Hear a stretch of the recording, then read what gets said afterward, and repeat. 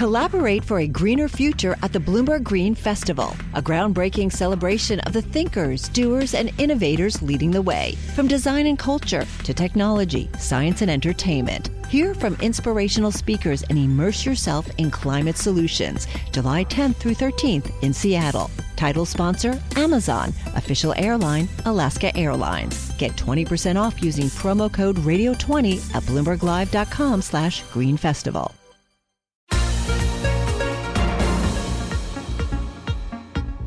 Welcome to the Bloomberg P&L podcast. I'm Pim Fox, along with my co-host, Lisa Abramowitz. Each day, we bring you the most important, noteworthy, and useful interviews for you and your money, whether you're at the grocery store or the trading floor. Find the Bloomberg P&L podcast on iTunes, SoundCloud, and at Bloomberg.com.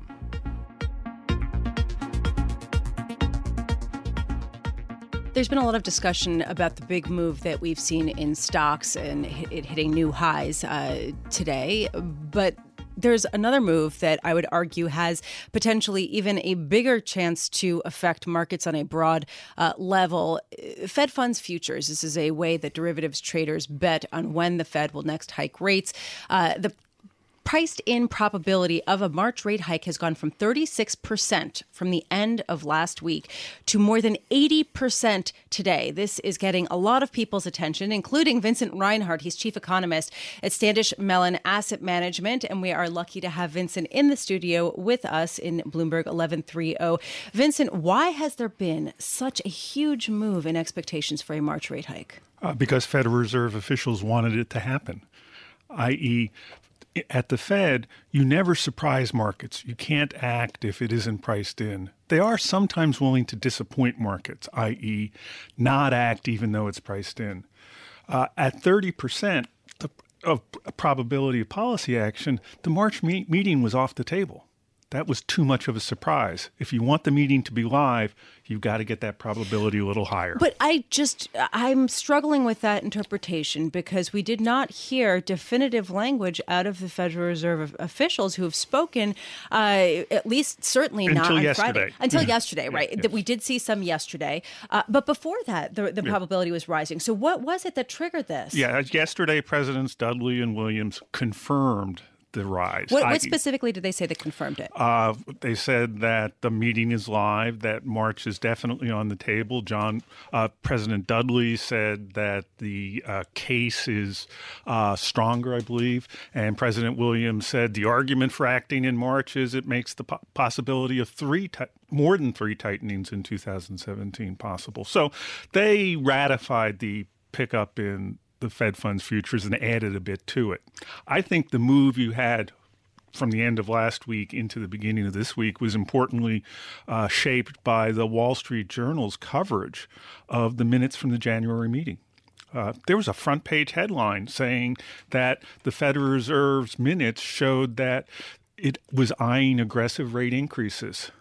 Nobody else covering the minutes characterized it that way. Not your reporters at Bloomberg. It was a pretty anodyne set of descriptions of the economy and even-handed. I used to sign the minutes for 6 or 7 years. I know when you're not sending a message, and there was no message there. But for a Wall Street Journal reporter to lean that far ahead would suggest to me they had a little help. That perhaps some Federal Reserve officials suggested that markets had misinterpreted the minutes. They had to be so anodyne, and in fact, there was a message there. Well, as a professional Fed watcher, and just as you recalled, a former employee of the Federal Reserve, Bank of New York, you're also economist for the Federal Open Market Committee. What do you make of that? How is broaden that out to just give us more detail based on your experience. So the Federal Reserve works with markets, and it is important that these are people, right? I mean, it's not an amorphous. It's a big marble building. Yeah, I know. There are a lot of people in it, I would imagine. Yeah. Okay. So staff at the Federal Reserve are desirous not to be out of sync with markets. That if they are trying to convey a particular message and they don't hear it received correctly, they may help to nudge the ship back into the appropriate course.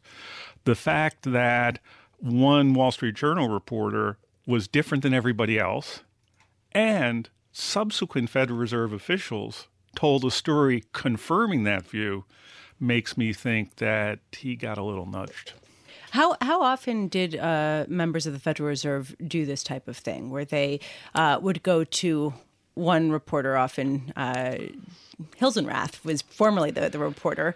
How often do they sort of lean on one person to kind of get the message right? So there's two different parts to the story. The one is in normally just talking with market participants, Federal Reserve staff, both the board and the Reserve Bank presidents would be trying to tell a consistent story. And if it was currently different than what was in markets, then they were revealing some news. The outright shaping a story by going to a reporter and trying to nudge things along, that's usually done at a higher level. All right, so now we've taken that into consideration. Give us your view. What will happen March? What is it, the 14th? So now we got an March 14th. 8 in 10 chance of policy action priced in. The case isn't closed yet, even though it's a little stronger in terms of President Dudley's view, because Chair Yellen speaks at the end of the week. She can take that punch bowl away if she wants to. Well, what do you make of the fact that the increase in shorter-term rates has led to a flattening of the yield curve? In other words, the bond market seems to be suggesting that a sooner rate hike will dampen growth and remove some of the momentum that we've seen. So they're pricing in a Fed mistake. It's a little bit like December of last year, when the Fed tightening a quarter point, just a quarter point, snuck in at the end of 2016, seemed to convey the view the Fed was serious in tightening 4 times in 2016. Market participants viewed that as inappropriate, and there was a big sell-off. And over the course of last year, Fed guidance has been coming down closer to where markets are. To get the idea that there may be 3 or 4 tightenings this year is pulling guidance away from where markets are. And so that they're thinking there's a mistake involved. I want to thank you very much. Vincent Reinhart joining us, a chief economist, Standish Mellon Asset Management.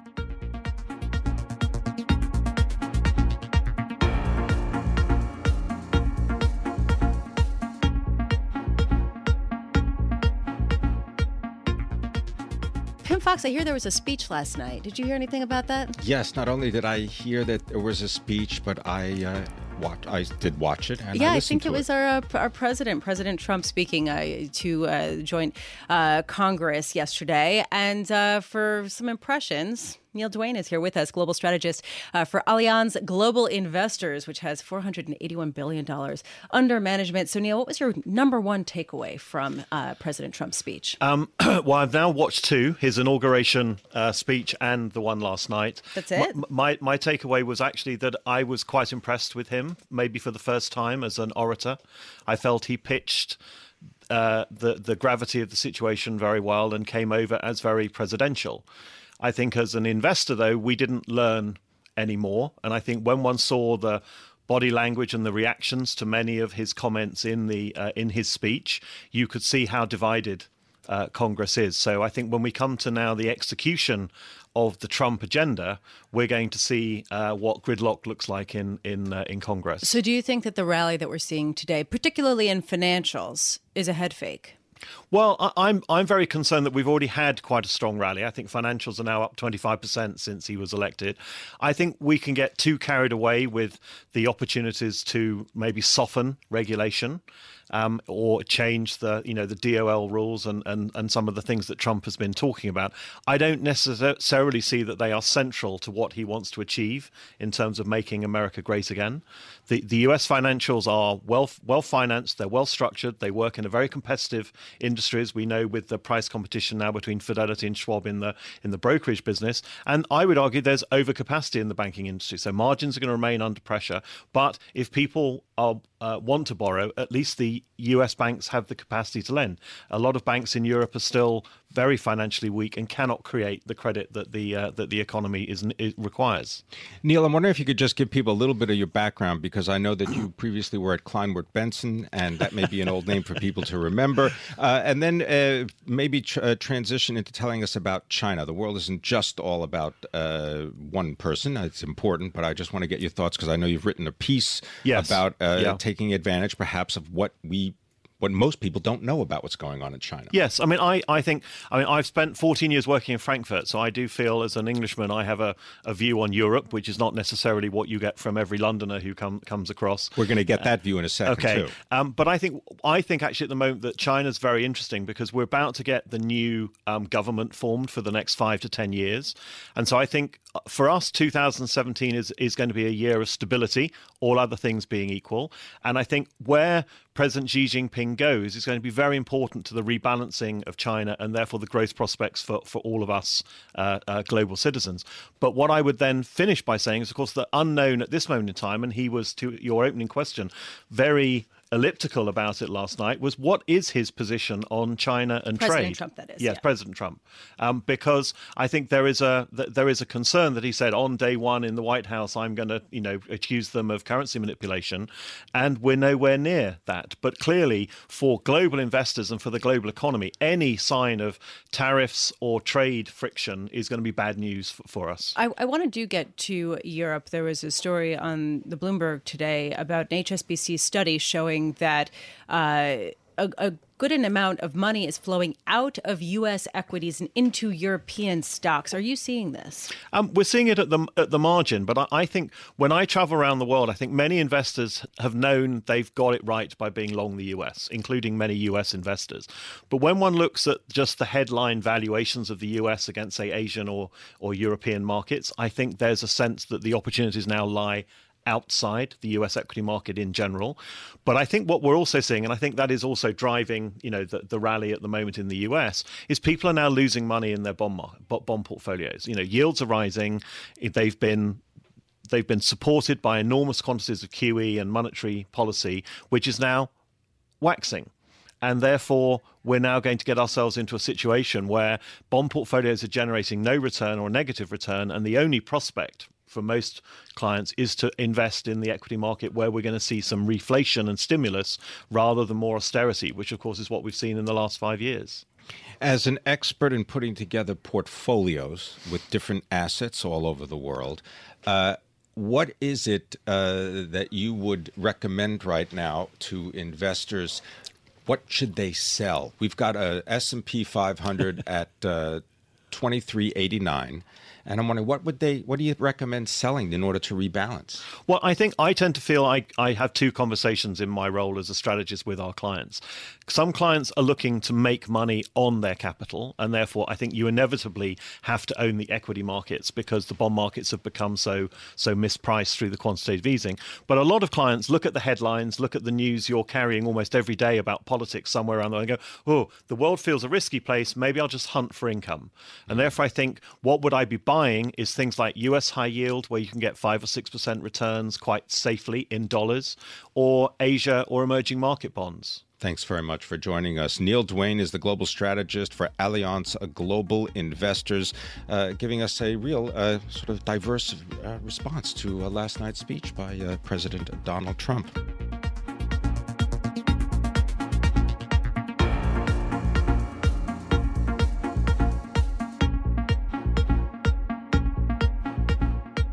Lisa Abramowitz, some of the wonderful things in the stock market are just expressions of human demand or human want, because that Snap, the parent company of Snapchat, is hoping to raise $3 billion with an initial public offering.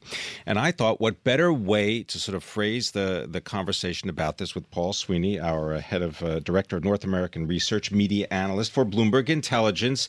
And he'll tell us whether he uses Snapchat. But is this a silly, fun app for people with more time than sense? Or, Paul Sweeney, is it a trailblazing technology company with vending machines?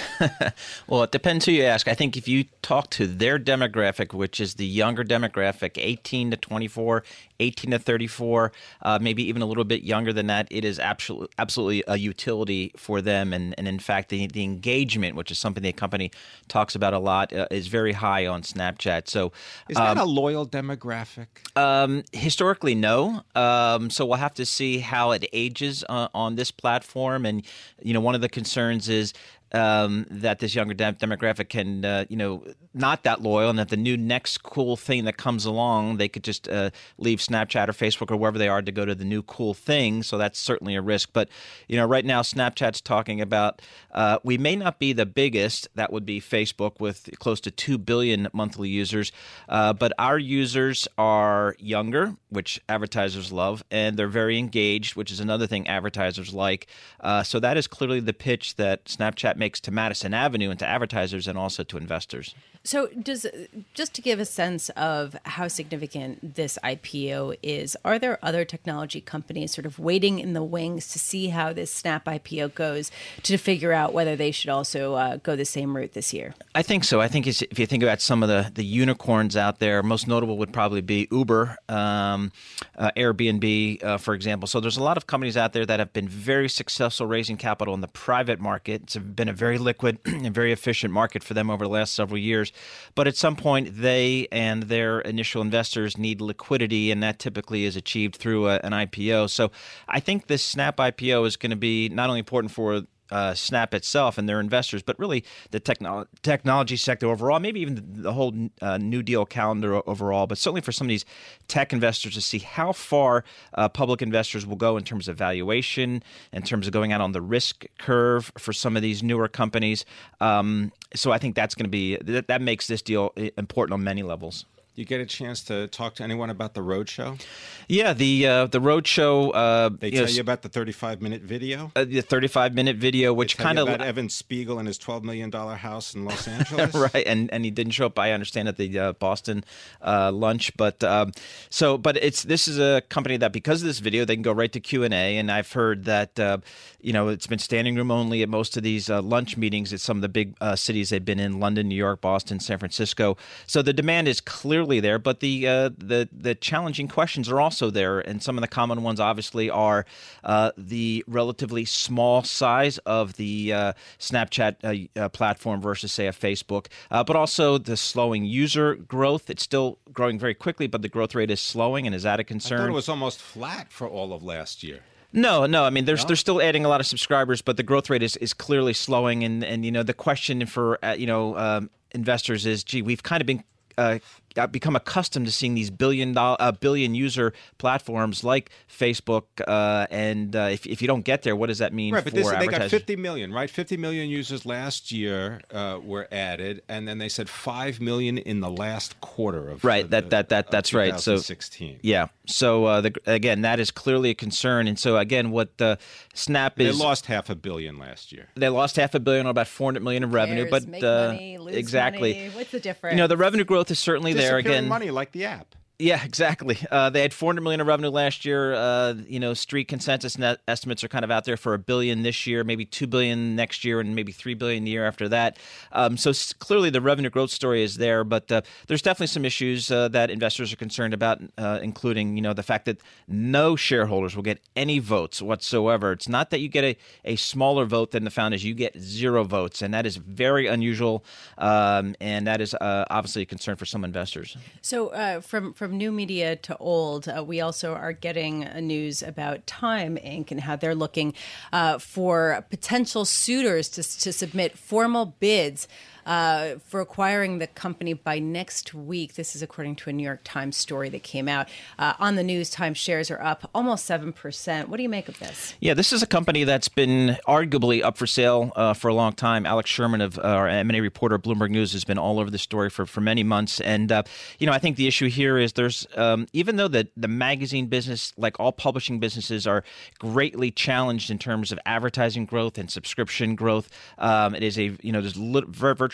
very little growth, if any, in the magazine business. However, some of these brands are still very relevant in the marketplace, and Time Inc. clearly has with People Magazine and Sports Illustrated some of the best brands in the magazine business. So clearly there's interest from certain players, whether it's private equity or even some strategic buyers such as a Meredith, for example, who's been in talks. So there's clearly some interest in these assets. Edgar Bronfman, absolutely, who's got a lot of experience in media. And I just want to correct myself. Alex Sherman actually did break the story. Yes. Yeah. So it's surprisingly there's a lot of interest in these marquee properties because a lot of people feel like magazines can in fact live in a digital world that advertisers will support them. But are we talking about maybe we need to think of new terms for it, because magazine obviously refers to some paper product that you hold, which they may or may not continue to print. But when you take a look at everything that they publish, whether it is Health Magazine, Travel and Leisure, Entertainment Weekly, Departure, it just goes on and on. That's content, and last time I checked, you got to have something to put on the internet to keep people busy. And that's right. And so it all comes down to brands, the value of brands, whether it's in an analog world, ink on paper, or in a digital world. You'll hear even all the big media companies, whether it's Viacom or Time Warner, not talk about their cable networks. They talk about their brands. ESPN is a brand. CNN is a brand, and things like that. Fox News is a brand. And so the question is, can you monetize those brands in a digital world? And that's very true for the magazine company as well. And they've really spent a lot of money kind of pruning their brands and their portfolio and trying to make sure that they can live in a digital world and get paid, whether it's through advertising or subscriptions. Paul Sweeney, thank you so much for joining us. A lot to talk about and a lot to keep track of. Going forward, Director of North American Research and Media Analyst for Bloomberg Intelligence.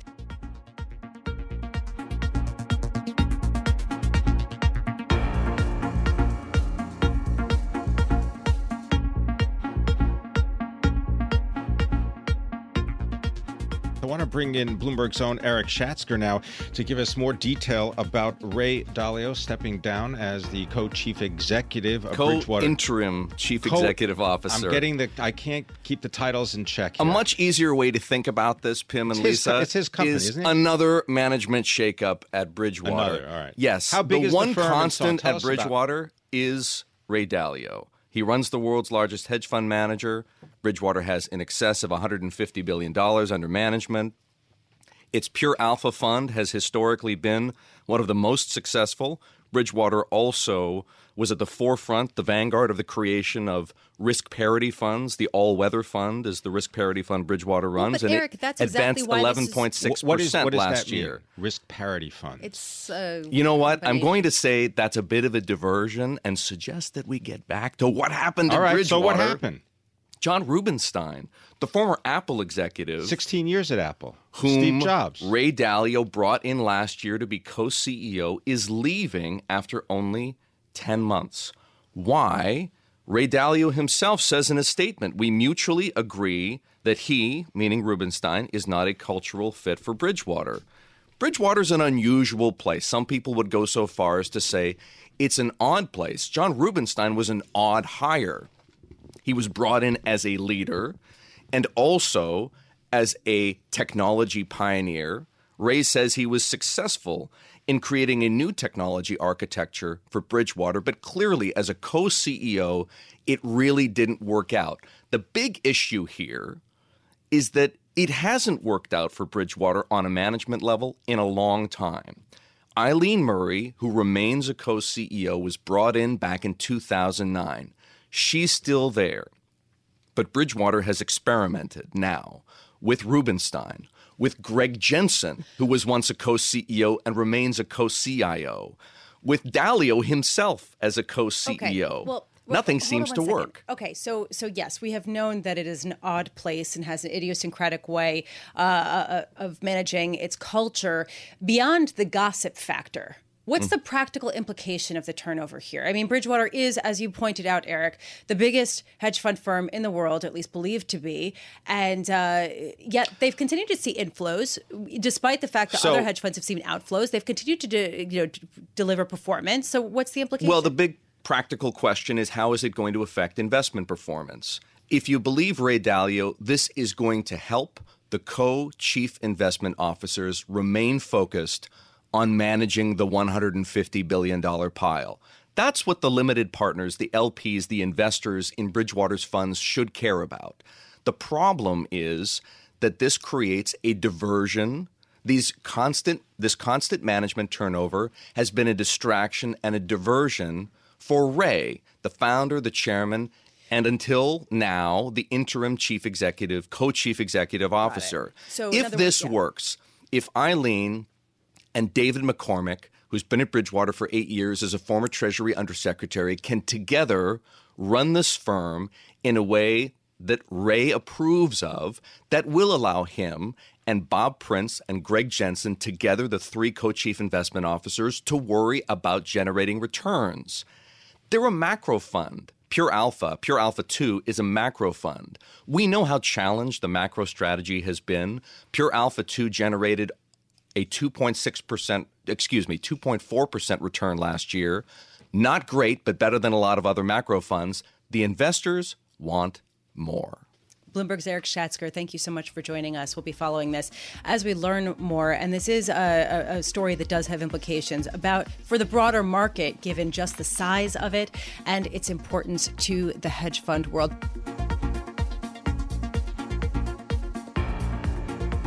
Thanks for listening to the Bloomberg P&L podcast. You can subscribe and listen to interviews at iTunes, SoundCloud, or whatever podcast platform you prefer. I'm Pim Fox. I'm out there on Twitter at Pim Fox. I'm out there on Twitter at Lisa Abramowitz1. Before the podcast, you can always catch us worldwide on Bloomberg Radio.